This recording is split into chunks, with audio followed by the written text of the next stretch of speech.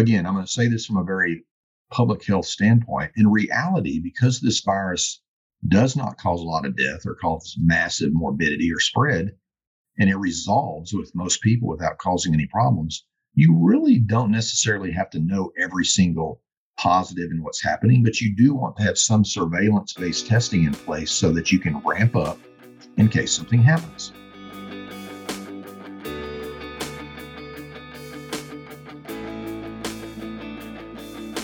Welcome to the People of Pathology podcast. I'm Dennis Strank. On this podcast, we explore pathology, laboratory medicine, and forensic science. I'm sure you've seen some of the stories about monkeypox in the news as of late, and you've probably heard about cases of it popping up in countries all over the world. So today, my friend Dr. Rodney Rohde returns to the podcast, and we're going to talk about what you need to know about monkeypox. Throughout this conversation, we're going to compare monkeypox to its cousin, smallpox, as well as to COVID-19. And while this is a far less severe disease, it's another example of the importance of laboratory testing and advocating for the lab. Here's Dr. Rodney Rohde. Well, first of all, so this is your third time back on the podcast. I think you're actually my first third-time guest. So thanks for coming back on. I appreciate your time. Absolutely. Thank you for the opportunity. I appreciate it. Yeah. Now, the last time you were on, we were talking about COVID and COVID variants. Today, we're going to be talking about monkeypox, which is kind of an interesting new event worldwide, it seems like. So the place I want to start with this is kind of, and I want to get a little bit more technical than maybe some of the interviews you've done because of the audience we have who are mostly in lab medicine or at least interested in it. So let's start with what type of virus is the monkeypox virus? Sure. So the virus itself kind of was first identified back in really the 50s. It's really not a new disease. And I think the first human case we saw was in right around 1970, one that was isolated from a child. Actually, they thought that the child had smallpox in the Democratic Republic of Congo. So I'm going to refer to that as the DRC moving forward. But that's really the first time we saw it. And monkeypox itself is caused by the actual taxonomic name is monkeypox virus. And that virus belongs to a subset of viruses called the orthopox virus. And that belongs to the larger family of the Poxviridae.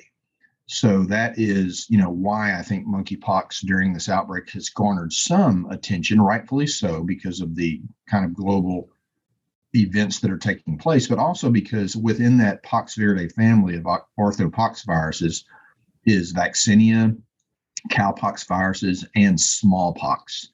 So smallpox obviously gets everybody's attention, and monkeypox really is a cousin. So it's kind of known as a cousin of smallpox, although it is not nearly as deadly or nearly as problematic. Okay, I see. I mean, I can understand if it's related to smallpox. Yeah, that would get a lot of people's attention. Nobody wants to go through that again. Now, the name monkeypox, that's a bit of a misnomer, I've heard you say, because it doesn't really come from monkeys, right? That's right. That name really it dates back to the first documented cases of this illness in animals in 1958. And in 1958, there were a couple of outbreaks occurring in monkeys that were kept for research.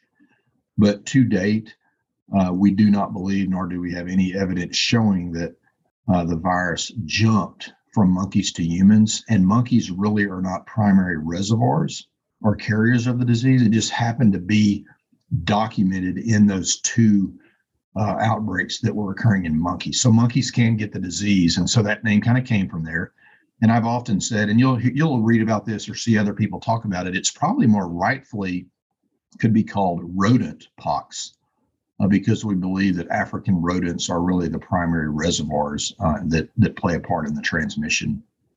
Do we know specifically which rodents, or is that kind of? We don't. It's been isolated twice from rodents and animals in nature, and so it's not exactly like Ebola. If we're thinking about Ebola, we still think Ebola, which is a filovirus, is probably a bat. But we're not certain. And so the same thing with this. So scientists have gone in and done, hundreds of collections of different rodents, different animals, different They've even looked at insects, trying to find the primary reservoirs and the transmission chain, but really have not been successful in establishing that with respect to getting a strong, published peer-reviewed article out of that. Okay, I see. All right, let's talk about the typical mode of transmission then for monkeypox. How does that typically work? This is, obviously on everybody's mind because we're seeing cases of it pop up all over the world right now. And so typically the virus is transmitted through contact with an infected person or animal, or even contaminated surfaces. And usually that entry occurs through broken skin, so scratches or wounds or things like that. You can also inhale it through respiratory droplets, although that typically takes a very close kind of contact, and it also takes a lengthier period of time. So the contact time is thought to be at least 3 hours through those types of respiratory droplets. And then the other comment around this area has been through indirect contact through like clothing or linens or bed linens, things like that. And so human to human transmission rates are actually pretty limited because of that type of transmission. It's not an aerosol, it's not a true airborne virus. That actually is more difficult to transmit than something like COVID, certainly. But it's possible, including, we think, through the close contact of sexual behavior, as we're seeing in this outbreak. But it has not been at this time, Dennis, identified as a sexually transmitted infection, an STI, directly. It just seems to be part of the close human contact. The other kind of rare way that you can get it is through animal contact or animal products, like some of the fecal contents or things like that. That's not well documented either, but we have some indication that animal to human can occur as well.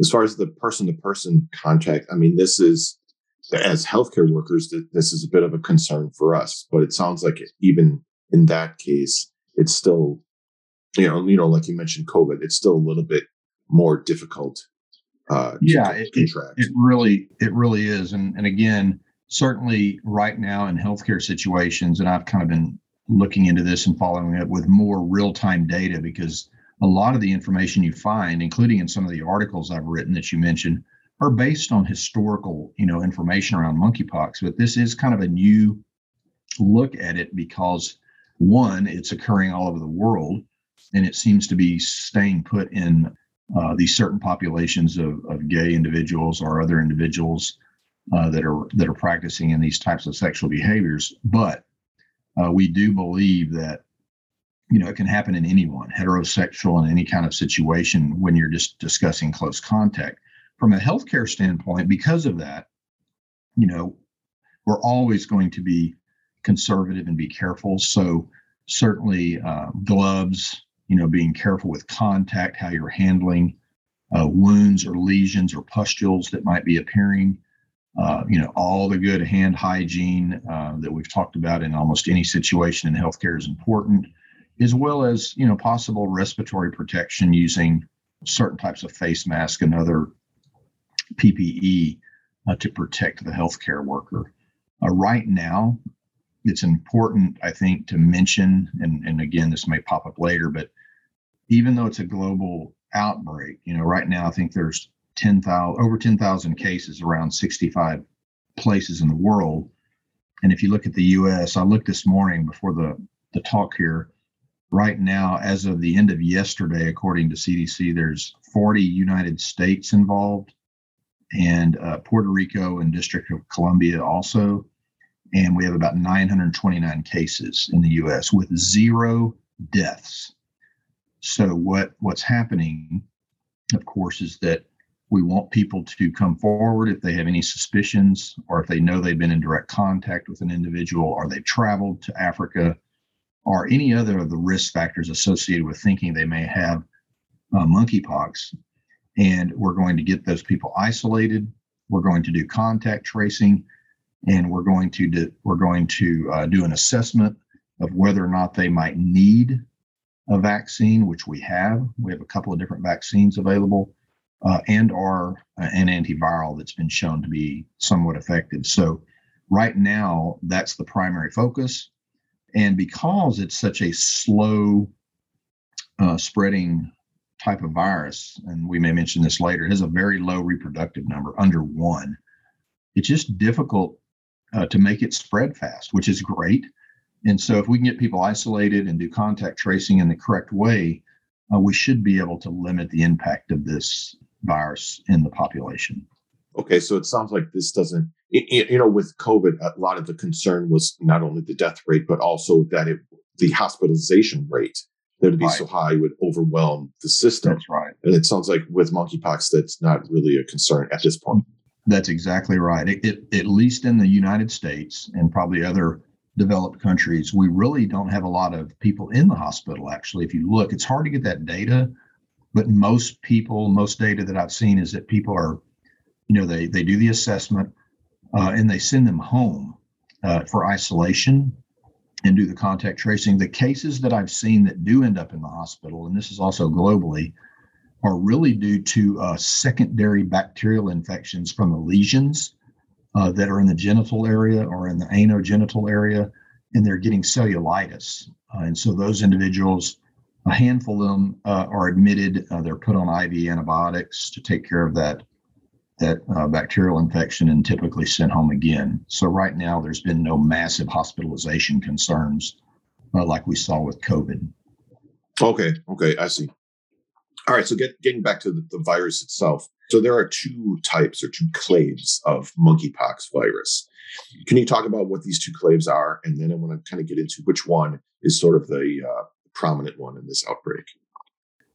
Again, due to the COVID outbreak, it's kind of interesting because, people now, general public, seem to talk a lot more about their understanding of terminology like strains and variants and clades, right? So this has become more, interestingly, in the general population vocabulary. I look at that as a good thing, Dennis, because as you know, I'm a big fan of science communication and raising the health literacy of everyone. So that's kind of a nice thing to see, but let's define it a little bit. So currently, there are 2 known viral clades. And what that means is we know that nucleic acid wise, so genotype wise, we know that there's 2 clades of the monkeypox virus. And so one of them, and what we tend to do, we've done this historically, and then sometimes we change it later, we tend to name them by the region they're found in. So right now there's 2 clades. One is called the Congo Basin clade. That's the more virulent strain, or rather clade. Up to about 10% mortality has been seen with that historically. And then there's the less virulent West African clade, and that clade has only shown up to about 1% mortality. And thus far, during this outbreak, to my knowledge, all confirmed monkeypox cases have been tied to that less virulent West African clade. So that's also good news. Do you happen to know, like, throughout the kind of the history of monkeypox, is it common that it's one or the other, or is it sometimes both clades? Like, to my understanding, it has historically, I don't know if I can speak to it going back, decades and decades, but my understanding is that typically an outbreak is kind of defined by a particular clade and there's not an overlap. But that doesn't mean it hasn't happened. As often as I say, as kind of an epidemiologist, remember, a lot of the surveillance and the testing we do is very passive. Another thing for the public to know is passive surveillance means we don't do it until a case arises in a human being. Active surveillance is when researchers interested in wildlife zoonotic infection go out into regions of certain countries, into the wild, and actively look for the virus through testing and try to document its regionality or if it's over a certain area. And we just don't do that very often. Really, that doesn't happen until you find a person or a researcher or an organization that's just, totally interested in understanding the epidemiology of a particular virus, and they will go into a piece of Africa or all of Africa, and they'll start looking for the virus in animals and insects and birds, anything that they think might be a reservoir to try to document that's virus's range, kind of where they're at geographically. Monkeypox is not new to the U.S. I mean, I know many people, this might be the first time they've heard of it, but it's not new here. And in fact, there was an outbreak in 2003 that you had some involvement in the response for that. Can you tell me about that experience? Yeah, I can tell you a little bit about that. Thanks for bringing that up. That was kind of an interesting time for me. So, as your audience, and you may know, I've spoken about this before, my introduction to the workforce after my first 2 degrees in microbiology and virology was the Department of Health in Texas. And I was a bench level microbiologist, and I worked primarily in virus isolation as well as the zoonosis control division. So that was my specialization area. And so I worked there from 92 to a little past 2002. And then I stayed very involved interacting with my colleagues in public health at the Department of Health as well as CDC. So during that time, Dennis, it was quite a range over that decade, because I dealt with the big anthrax issue right after 9/11. You might remember that. Oh, yeah. I dealt with West Nile virus entering the United States and really going across the U.S. and coming back. It's now endemic everywhere, West Nile virus. You don't hear about it very often, but I still track it. It's still out there. And other arthropod-based diseases like, we're looking at things like dengue and yellow fever and making sure they're not entering the U.S. or other mosquito-borne viruses. So kind of tied up in all that, as well as avian influenza and other things, believe it or not, like hantavirus that have come into Texas and moved around. So that's my background. And so as I was exiting the Department of Health career and entering academia, we had this first reported case of monkeypox in the United States. So this was in 2003, and it was from an outbreak in Texas, and it was linked to a shipment of animals from Ghana.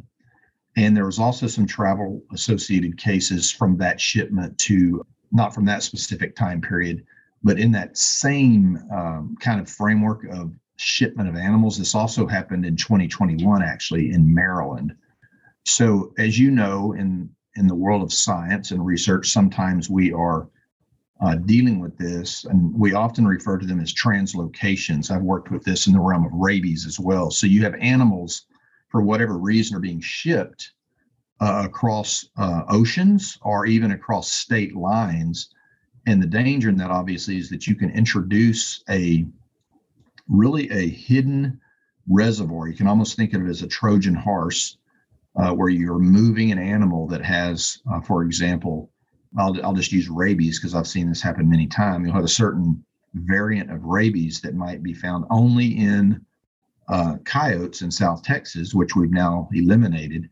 But there were times when coyotes were hunted by hunting clubs, and they would move them. People would come out and trap them, raccoons the same way, and they would move them with trucks and things like that. And they would take them across to another state, let's say, for example, Alabama.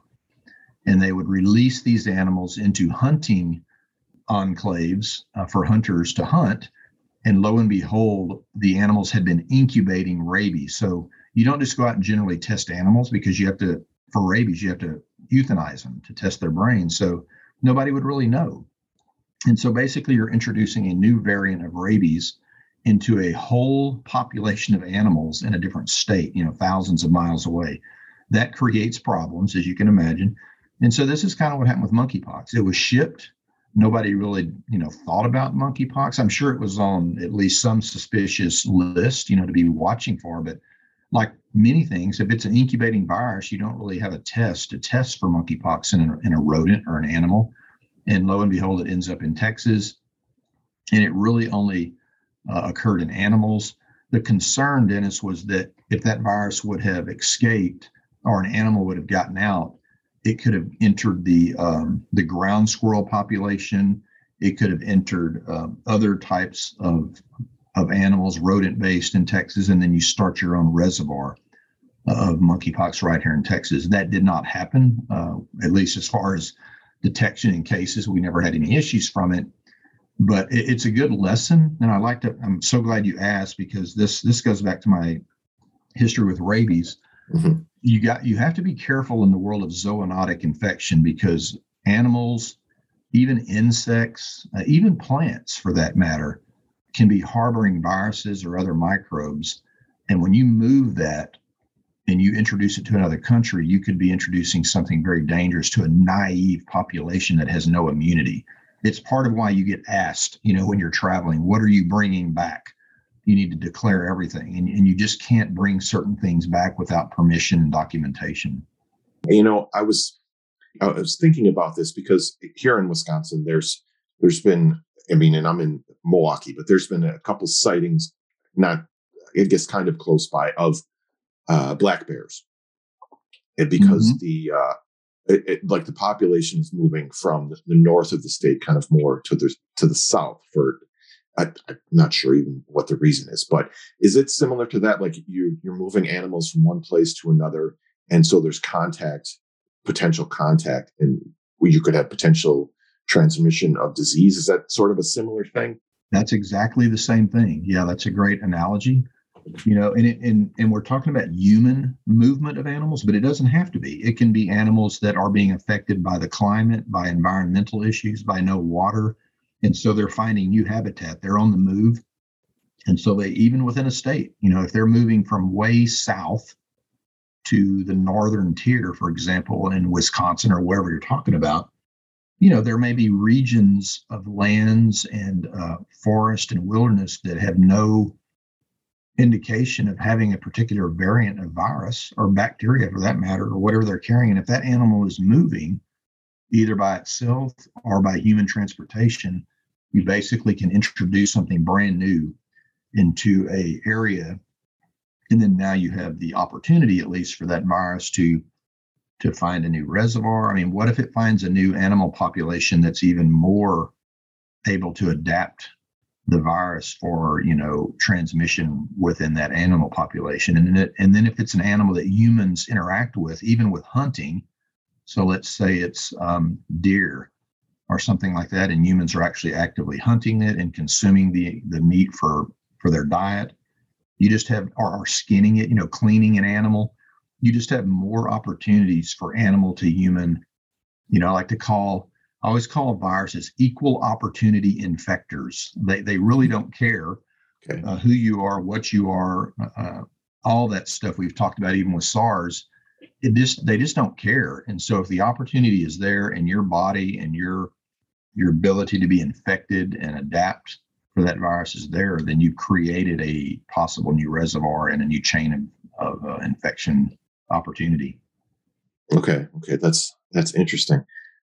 We Go could do ahead. a whole show. We could do a whole show, Dennis, talking about zoonosis, right? I mean, Uh-huh. zoonotic infection is so important, and SARS really, I think, brought that to the forefront. We knew this, but I think for the public, and I've been talking about it for 30 years with family and colleagues about how dangerous animal bites are, or animal interactions like wildlife or bats, or because people love animals, and I do too. Right. But you have to really, really be careful in any interaction. And of course, I'm always going to talk about, do not handle bats, do not handle wildlife. I mean, you just shouldn't be messing around with those types of animals, and much less feral domestic pets that you just do not know their history. It's an opportunity for a virus or anything else through a bite. It could be a nasty bacterial infection that you can acquire because that animal is carrying things you just do not know. Oh, yeah, we might have to plan that one for the future. All right. Now, you mentioned a little while ago that the public is kind of becoming more used to hearing epidemiology terms, and you mentioned variant, strain, things like this. But let's define a couple of others. So let's talk about differences between epidemic, pandemic, and endemic. Sure. So yeah, epidemiology 101, right? So this is, and people use them, Yeah. these terms sometimes interchangeably, sometimes incorrectly. But in general, if you look these things up in an epidemiology textbook or a dictionary, really an epidemic is declared basically when a disease spreads over a wide area and many individuals are, ill at the same time. So that's typically the start. If it spreads globally, which is what SARS-CoV-2 did, then you're talking about a pandemic. basically a wider geographical area, significant portions of the population being affected. And so that's more of a pandemic. And some people are asking, of course, about monkeypox. Is it a pandemic? Right now, I'm in the camp that would say no. I would identify the monkeypox outbreak as being more of an outbreak that is spread over the, of course, it's global, but remember that definition. It's not affecting, huge. It's not escalating. It's not affecting huge numbers of the population, and they're not really significantly ill to the point of mortality and things like that. So there's kind of some gray area in there. And then if you're talking about an endemic situation, so endemic is something people also don't always understand, but endemic would mean something, a disease that's at low levels, but it's always there. So, for example, even rabies might be used as an example. In Texas, we have different variants of rabies like skunk rabies and bat variants of rabies. And there's not a huge outbreak going on. There's not massive numbers of people dying from rabies. We only have 1 to 5 deaths per year in the United States from rabies, but it's always there. Typically in an animal reservoir, perhaps in water, if it's some other type of some other type of microbe, or even other plants or animals. So it's low levels. It could be within a certain region or even across a larger region, but it's not causing any death or morbidity at the time. Okay, and a lot of people are talking about COVID eventually would become endemic. Yeah, and that's pretty true of most things. If you have a pandemic or an epidemic, typically you can start thinking about things becoming endemic. Whether you're talking about influenza or whether you're talking about salmonella, just about anything can become endemic, meaning it's just kind of there right under the surface, percolating, usually in the animal population, but you could also be talking about the water or other things like that, or birds, things like that. And so it's just not active in the human population when it's endemic. Okay, that makes sense. And then as far as pandemic, that's not only worldwide, but it's large numbers and affecting many populations. Right. Greater range, greater coverage at the point of global and massive mortality and morbidity. Okay. So that makes sense. Thank you for those definitions. You bet. Now, you wrote in an article, there was a study done, and it was a single study that showed that monkeypox has acquired more mutations than is typical, and that this may be kind of a accelerated evolution of the virus. Can you talk about this and kind of explain what that means? Yeah, let me try to do a decent job here with this. This is kind of new. So just briefly, want to remind everyone that monkeypox is it's a pretty large double-stranded DNA virus. It's about 7 times bigger than, say, a typical coronavirus. Okay. And DNA-based viruses in general. Now, this is a broad sweeping statement, but DNA-based viruses can typically correct their own errors when they replicate, and they just don't mutate as often. RNA viruses like SARS, like influenza, have a lot of different ways to recombine and reassort. Influenza actually has different RNA segments, and they mix and match. And so when you see with the RNA like influenza, you may have seen, or the audience may have seen, like H1N1 or H5N1. Sure. Those are different reassortments of the genetic makeup of it. So it happens a lot. RNA viruses are really problematic. They mutate often. It's why we are seeing right now the new Omicron version BA5 is the current winner with respect to moving along that pandemic. It just keeps mutating to our immunity, to perhaps the use of vaccines, and so forth. So RNA is just a mess. They tend to be more problematic and more difficult, in fact, then is to create vaccines because they change so often. So you see that, right? You have to change the vaccines for SARS. You have to deal with influenza every year. You tweak the vaccine. It's always on the move. It's a pain. DNA viruses tend to be more stable in general. So you might even realize that, when you get a certain type of vaccine, for example, smallpox, we eliminated it a much more stable virus. We were able to do that back in 1980 to kind of finish that off and eliminate it. And so DNA viruses tend to be a little bit more stable, and they just don't mutate as much. So that's just one thing I want to mention. So that helps. And they typically, again, a broad statement, will only collect or mutate 1 or 2 times per year, compared to 20 to 30 times for an RNA virus like coronavirus. So that's the difference. It's quite big when you think about that.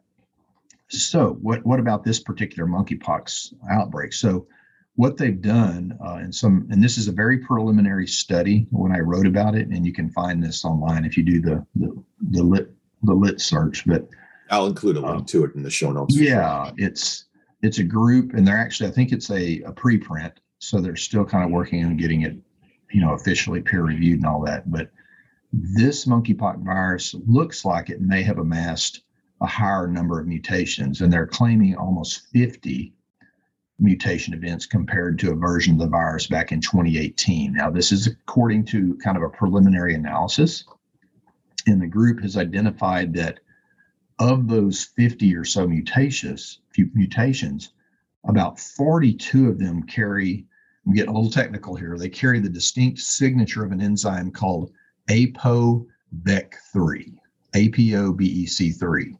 Now, getting into the weeds here, but this enzyme was first discovered by researchers that were looking at HIV. So we think this enzyme, if it's part of this issue, is a so-called host defense factor, a host defense factor. So what does that mean?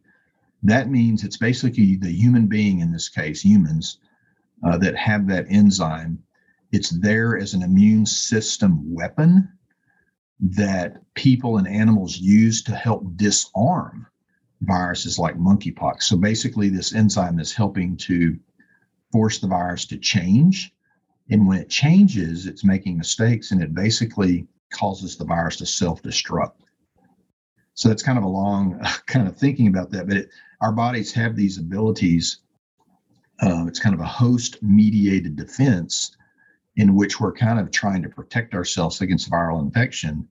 And so it's basically causing the virus to undergo suicide, basically. So it's kind of tricking the virus into replicating in a way that will cause them to self-destruct, and we'll kind of keep it at that level.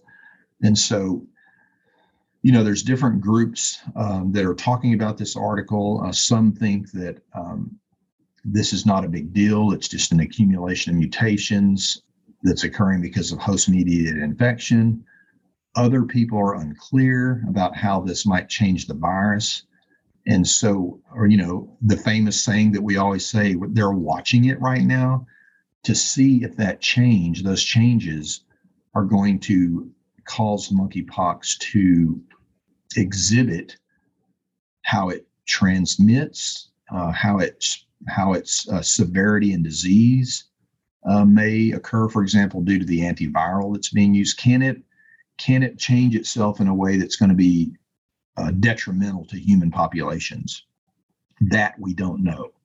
And so that's what we're kind of watching right now. But it is interesting that there were that many events found in just really roughly 4 years, from 18 to now, in comparing those viruses. So they're watching it and they're looking at it. And, I don't think people are freaking out over it right now, but it's certainly something to keep an eye on. Okay, I see. So it's interesting to kind of science nerds like us, but it's something that, like with COVID variants and things, that some of them were more virulent and more transmissible. And so far, that doesn't seem to be the case with these monkeypox mutations. That's right. And right. I mean, it's really an interesting time, even though it's kind of scary for people to be dealing with 2 global outbreaks.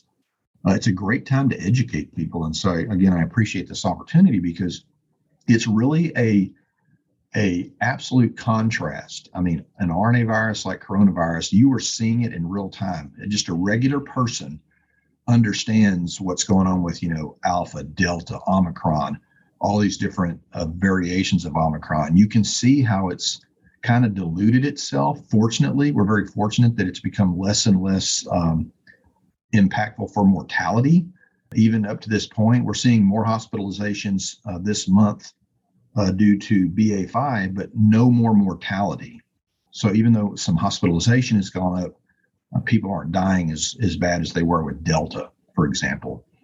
So we're seeing that play out in 18 months to 2 years in real time. That's real. That's an RNA-based virus. They are very diabolical. They are very sneaky in how they mutate, and they do it quickly.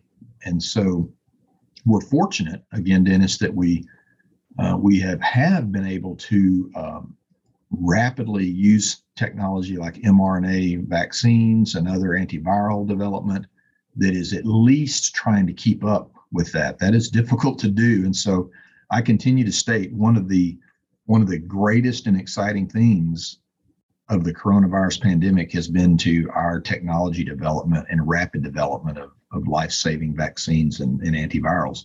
On the flip side of that, we can look at monkeypox now and talk about how slowly it mutates and how, we're really not seeing any massive spread. There's no transmission issues. We're not seeing outbreaks in certain states or cities that are blowing up hospitals. There's no surges. There's no issues like we saw with coronavirus. So it's very much a good contrast for virology 101, people that want to kind of understand epidemiology. There's an absolute difference between DNA-based viruses and RNA-based viruses. Mm-hmm. Yeah, that makes sense. It's kind of two different ends of the spectrum as far as those two viruses. Okay. This is the People of Pathology podcast with our guest, Dr. Rodney Rohde. We'll be right back. LabVine invites you to their Laboratory Transformation Seasonal School to help laboratory professionals gear up for the future of healthcare. This is a 3-day online event taking place August 29th through the 31st. Day 1 focuses on change, transformation, and culture. Day 2 on staff optimization, and Day 3 on implementation and change management. I'll be speaking at this event as well as a few other people who you have heard on this podcast. You can register for free for Laboratory Transformation Seasonal School by following the link in the show notes. Whether you're working hard at the grossing bench, the autopsy table, behind a microscope, or any other area of the medical laboratory, there's one thing that we all need: comfortable scrubs. The scrubs that I wear come from Dressamed. This is a company in California, and they've been making high-quality scrubs since 1980. They have a variety of styles and colors to choose from. As a matter of fact, I just ordered a set of the new soft stretch scrubs, so I'm looking forward to trying those out. You can check out Dressamed by following the link in the show notes. Make sure you sign up for their loyalty program, where every order will earn you points towards special offers and discounts. Now back to Dr. Rodney Rohde on the People of Pathology podcast. I want to talk about transmission for a little bit. And you mentioned this a little bit earlier. So we're going to talk about the R0 value of monkeypox. And then let's compare that to what it is for COVID. Let's start with monkeypox. And let's start with the definition. So an R0 or an RO is defined as the reproductive number. Again, you can find this in most infectious disease kind of literature and epidemiology literature, even the medical literature. And really, it's a definition of how many people can one person spread any agent, microbacteria, whatever you're talking about, to other people. So monkeypox historically has been identified as having an RO of less than 1. The smaller the number, Dennis, the better with respect to human impact. So that means that if I have monkeypox, I have a hard time spreading it to even one person because it's lower than 1. That's a good thing. Unlike something like a SARS-CoV-2, which causes COVID. Now, this is still being worked out because you never really know the perfect RO, because you would have to know the full denominator and numerator of all people that have been infected and exposed, but you kind of have a moving target. But COVID right now, we think, is somewhere between 2 and 6, depending on the variant you're studying. Okay. So, Omicron might be higher because it was crazy rapid. And even this new cousin, this BA5, seems to be very rapid. And that can be problematic. But fortunately, again, we have low mortality with the Omicron. So for perspective, it's really important. If it's massive mortality as well, then that's dangerous. If you have something killing 30% of the people and it's got an RO of 15, that would be scary. So Yeah. we haven't really run into that. For some comparison, if you look at a virus like measles, which has unfortunately made a comeback for various reasons, including vaccine misinformation and things like that, measles is more like 15. Oh, wow. 12 to 15. Chickenpox is pretty high. Mm-hmm. And so, it can be problematic. You're talking about one person that can spread it to a dozen people in a close contact. So that's difficult to do contact tracing. It's difficult to slow things down. Whereas monkeypox, under one, and it takes a longer time. We think 3 or more hours. And so it's just thankfully not something we're too concerned about with respect to high transmission. Okay, that makes sense, and that's comforting. It's got low transmissibility, which probably accounts in large part for the low number of cases. I would think. That's right. That's right.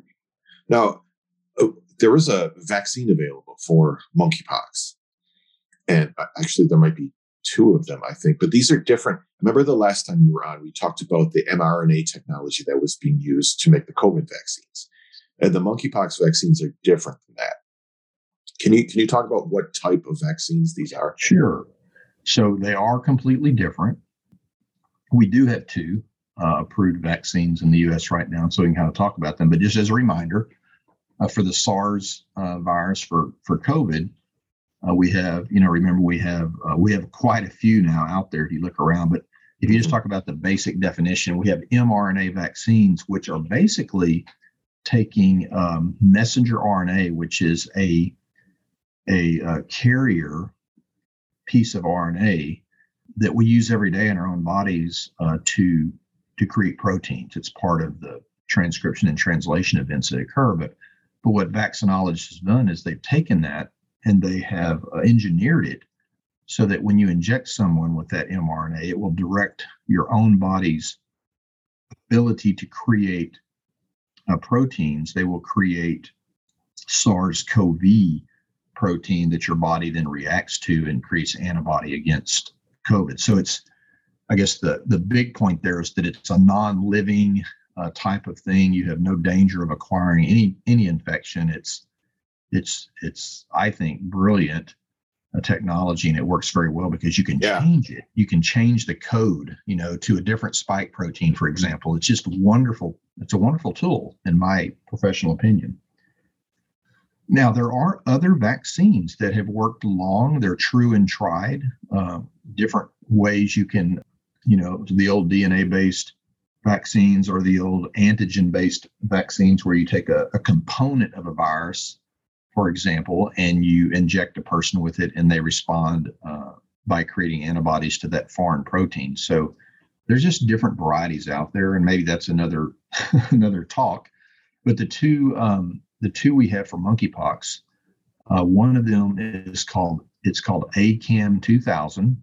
It's a live vaccinia virus preparation that's inoculated in like pricking the skin surface. And once that occurs, you get a lesion that develops at the site of the vaccination, and that it will actually grow. The virus will grow at the site of that inoculation in that lesion, and it'll spread to other parts of the body.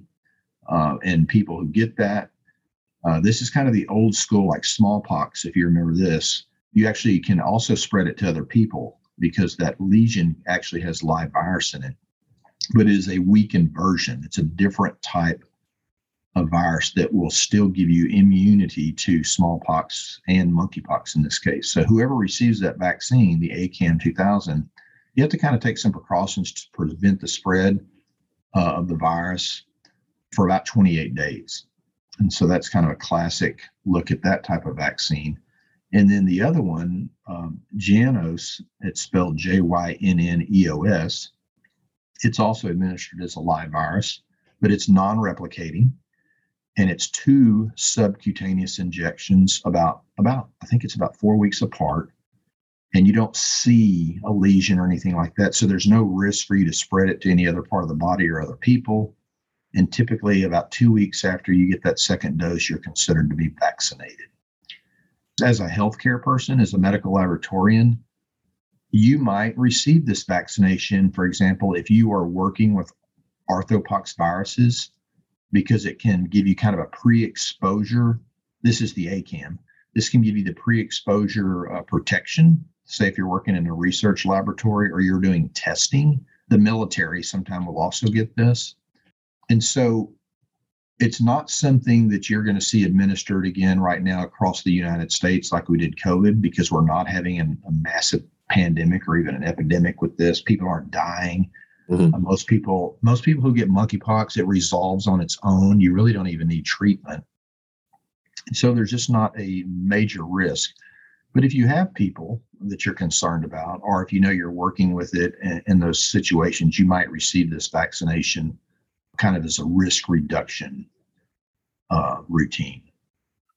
Okay, so it's kind of only for people who would be at a high risk. Yeah, and like I mentioned, because monkeypox is closely related, it's a cousin of smallpox. If you get the smallpox vaccine, it can actually protect you from monkeypox. So it's kind of interesting. Past data from Africa suggests that that smallpox vaccine is about 85% effective in preventing monkeypox.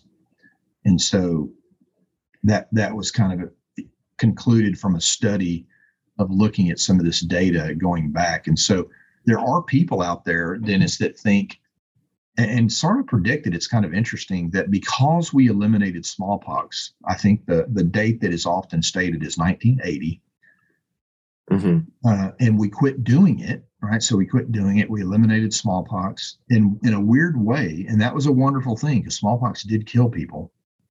We think that perhaps we set up an opportunity for monkeypox to become more available to cause infection because we just kind of quit vaccinating. You also had the effect of smallpox not naturally going through the population and creating natural immunity. And so it's allowed monkeypox perhaps an opportunity to be the more predominant virus because we basically took care of smallpox after 1980. Right. Yeah, I was going to ask you about that because I think that the smallpox vaccine, at least in the U.S., that we quit giving that in early 70s, I think, right, or mid 70s maybe, right. And so yeah, you've got several generations of people that are not vaccinated against smallpox. That's right. Have that sort of extra immunity against monkeypox. That's right. In fact, some of the early questions after my publications that I got in comments were from people probably my parents' age, like 75 or 80. I'm 55, so I was born in 67, and I did not receive it in Texas because they had quit giving it at that time. But I did get it as a healthcare worker in the public health department because I was around zoonotic disease. So again, it kind of depends on your background, but they would ask me, am I okay? Am I protected? I had this back in the 50s and 60s as a vaccine, and what I had to tell them was, perhaps you probably have some titer, some memory B cells that would be helpful if you were exposed to monkeypox. However, it's been so long, and you're talking about older people that don't do well anyway with immunity as far as being more active and more ramped up, that I told them, if you're really concerned, you might ask for a titer check, or you might just realize that you're going to need another vaccine if that occurs. But again, I would reassure them that it's going to be pretty rare for you to even be exposed to monkeypox. Mm-hmm. That sounds like a good research project for any aspiring virologists out there. Okay. The next thing I wanted to ask you about is testing. And I know this is something that you talk about a lot. It seems like we wouldn't need there wouldn't be sort of a standard monkeypox test in most top hospital labs, just because it's still kind of a rare thing. And you've written about the Laboratory Response Network, which is where most of this testing is done. Can you talk about what this is and how it works? First of all, again, because of the rarity of this disease, it's not something that you would see broad spread use of any type of testing within a hospital system, and certainly not within like clinics at your primary care physician or anything like that. So there is testing, and it's primarily molecular based. where we're using things like real-time PCR. A lot of the terminology you've heard with COVID, it's just directed at a DNA-based virus. And so there's some broader tests. Let me explain it in this way. Sometimes you'll have a more broad molecular test that will detect, for example, all of the orthopox viruses. So it'll pick up any orthopox viruses. That kind of gives you that larger screening test, perhaps. And then there's a more narrow spectrum test that's actually for the detection of monkeypox virus. They even have it down to the point of West African versus Congo Basin clade viruses. So you can do that, as well as once you get it amplified with PCR, you can sequence it to figure that out. So now what does this mean? Well, again, I'm going to say this from a very public health standpoint. In reality, because this virus does not cause a lot of death or cause massive morbidity or spread, and it resolves with most people without causing any problems, you really don't necessarily have to know every single positive in what's happening, but you do want to have some surveillance-based testing in place so that you can ramp up in case something happens. And that's kind of been the approach of the CDC and APHL and kind of our national testing, is that we do have it.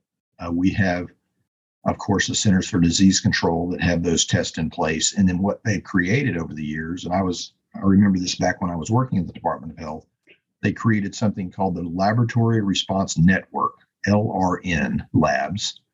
Typically, those are within state health departments. So, for example, the Department of Health in Austin is an LRN lab, and most states have one. I think there's 47 of them, actually. And they're either your state health department, or they might be associated with maybe a big university health science center or something. It kind of depends on the state. And they're set up to do that testing. So the way it kind of works, if you suspect you have monkeypox in Texas, and I'm about 45 miles from Austin, I might see my doctor. I might talk to them about my case history, and I'm kind of worried, and they might take a swab of a lesion if I had one, and they would send that to the Department of Health in Austin, and they would run the test. And then typically that specimen would be split, and they would send it to CDC to kind of confirm it. And then you would get your answer, kind of a confirmation.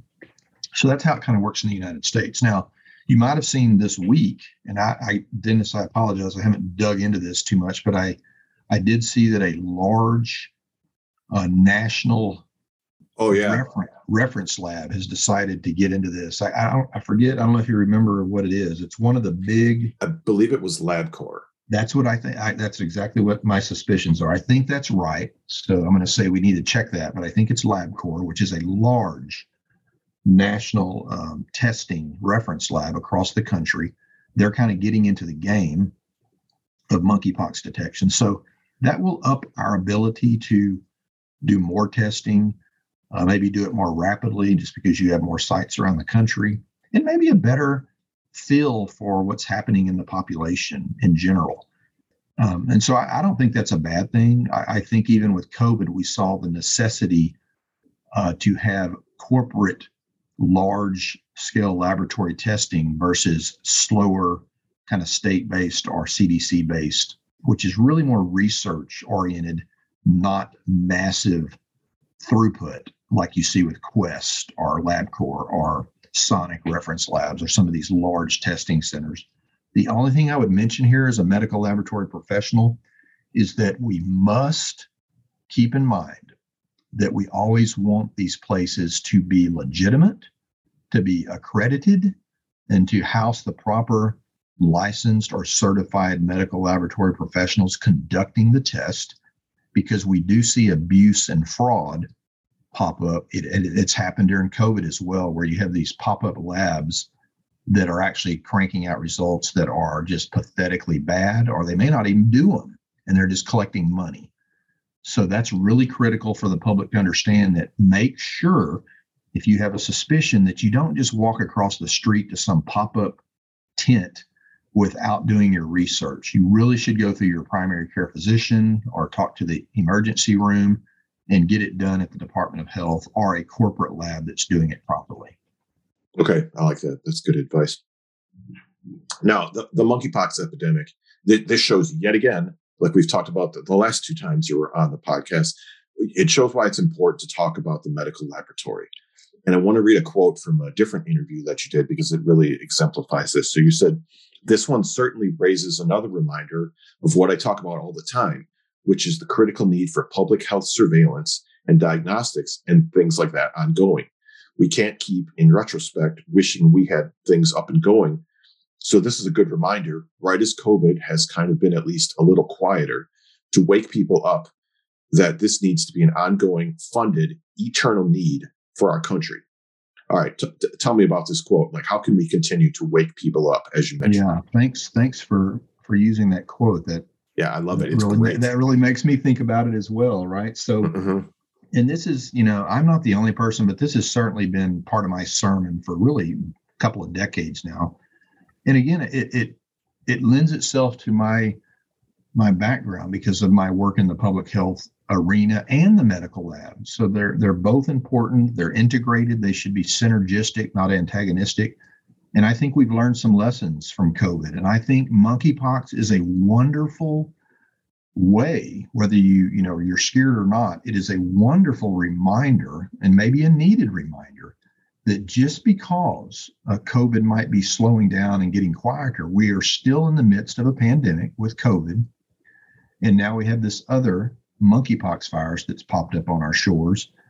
And if you don't have surveillance in place, if you do not have the ability for the United States or any country to have a laboratory system, a public health system, working in concert with the medical laboratories of hospitals and elsewhere, to have a set way to identify not only emerging viruses like the new SARS-CoV-2, but historical viruses like monkeypox. It's been around for decades. You will not know they're here until perhaps it's either too late and people are dying or are suffering severe disease. And it's difficult at that point to catch up. And so we saw that happen with SARS-CoV-2. In reality, what we had been screaming about for 2 decades happened, and we caught us with our pants down, so to speak. So, I think one of the lessons we've learned, and Dennis, how much I love the CDC, and I've been there and I've got colleagues there, but right. I do think one of the lessons we have learned is that we have to have corporate, buy-in from a political standpoint and from a corporate standpoint, that the CDC and state public health departments are not built to be ramping up and mass producing testing for, a pandemic. That's really a corporate level type of lab. We must have university research labs. We must have places like Quest and LabCorp and Sonic Reference Labs and these other large testing companies cooperating with the federal government and state government that can ramp up quickly when we have these issues. And one of the things, and this isn't my idea, I've read this in multiple books and other places, I think it's a great idea, is that we need to find a way to keep some of these platforms that are specific for, say, coronaviruses in general, and have people working with them and consistently keeping things available. Now, does this cost money? Yes, but we need to find a way to at least keep a footprint so that you're able to ramp up at least relatively quickly and not reinvent the wheel, so to speak. So I will go to my grave saying that we need a national plan that has eternally funded, line item funding for surveillance, for public health professionals and medical laboratory professionals to keep building programs and professionals. We mentioned this before. We have a massive shortage going on in staffing. You do not build a medical lab professional or a physician or a nurse or an epidemiologist overnight. It takes years, and we need the support for programs and the ability to keep that pipeline going, because as soon as we let our guard down, that virus or that bacteria or that fungus is going to pop up, and it's not going away. These things will continue to happen. And so I appreciate the moment for a soapbox moment there with you, but it's just necessary, in my opinion, and it's going to cost a little money, But I will always say if we're funding the Department of Defense at certain levels, that a virus is just as deadly, if not more deadly, than our enemies and any terrorists that we've ever seen. They've certainly killed more than all the wars combined. So why are we not preparing for that through funding? Yep, I love it. That is a great message, and I am right behind you with that one. I have to say I appreciate everything that you do to advocate for the medical laboratory. I appreciate that you're constantly out there shining a light on everything that we do with all of the interviews you do, all of the articles that you write. And I appreciate your time being here today once again. Dr. Rodney Rohde, thank you very much.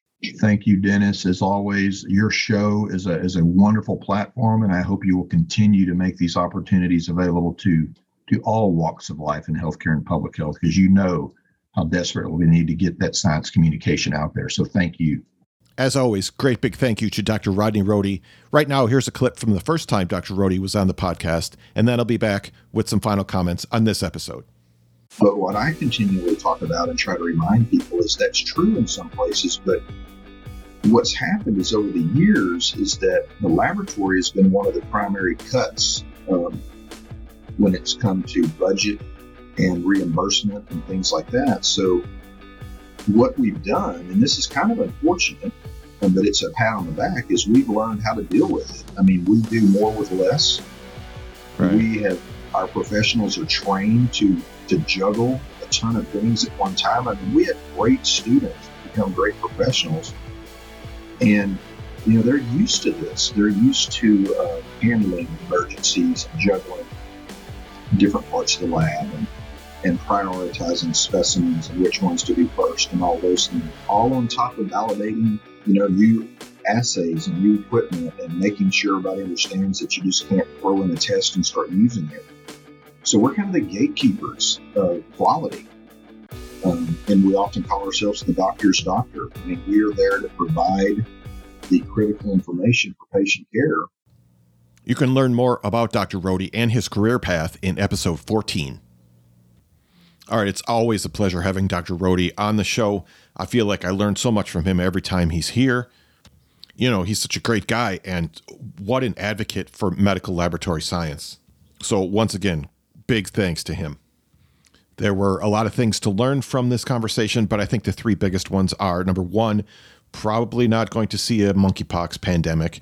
Number two, while we should be concerned about monkeypox, there's no reason to be afraid of it. And number three, even though COVID seems to be winding down, lab testing is still important, and we still need to address the lab staffing shortage. I'll have links in the show notes to all of Dr. Rohde's work regarding monkeypox, and he writes and speaks extensively on this topic, so give yourself an afternoon or probably most of a day to get through this stuff. Don't forget you can follow the show on Twitter and Instagram at People of Path, or you can connect with me on LinkedIn. Thank you for continuing to share the show with others. And if you know someone who is interested to learn more about monkeypox, this would be a good one to share. And together, let's inspire the next generation of pathologists and laboratory professionals.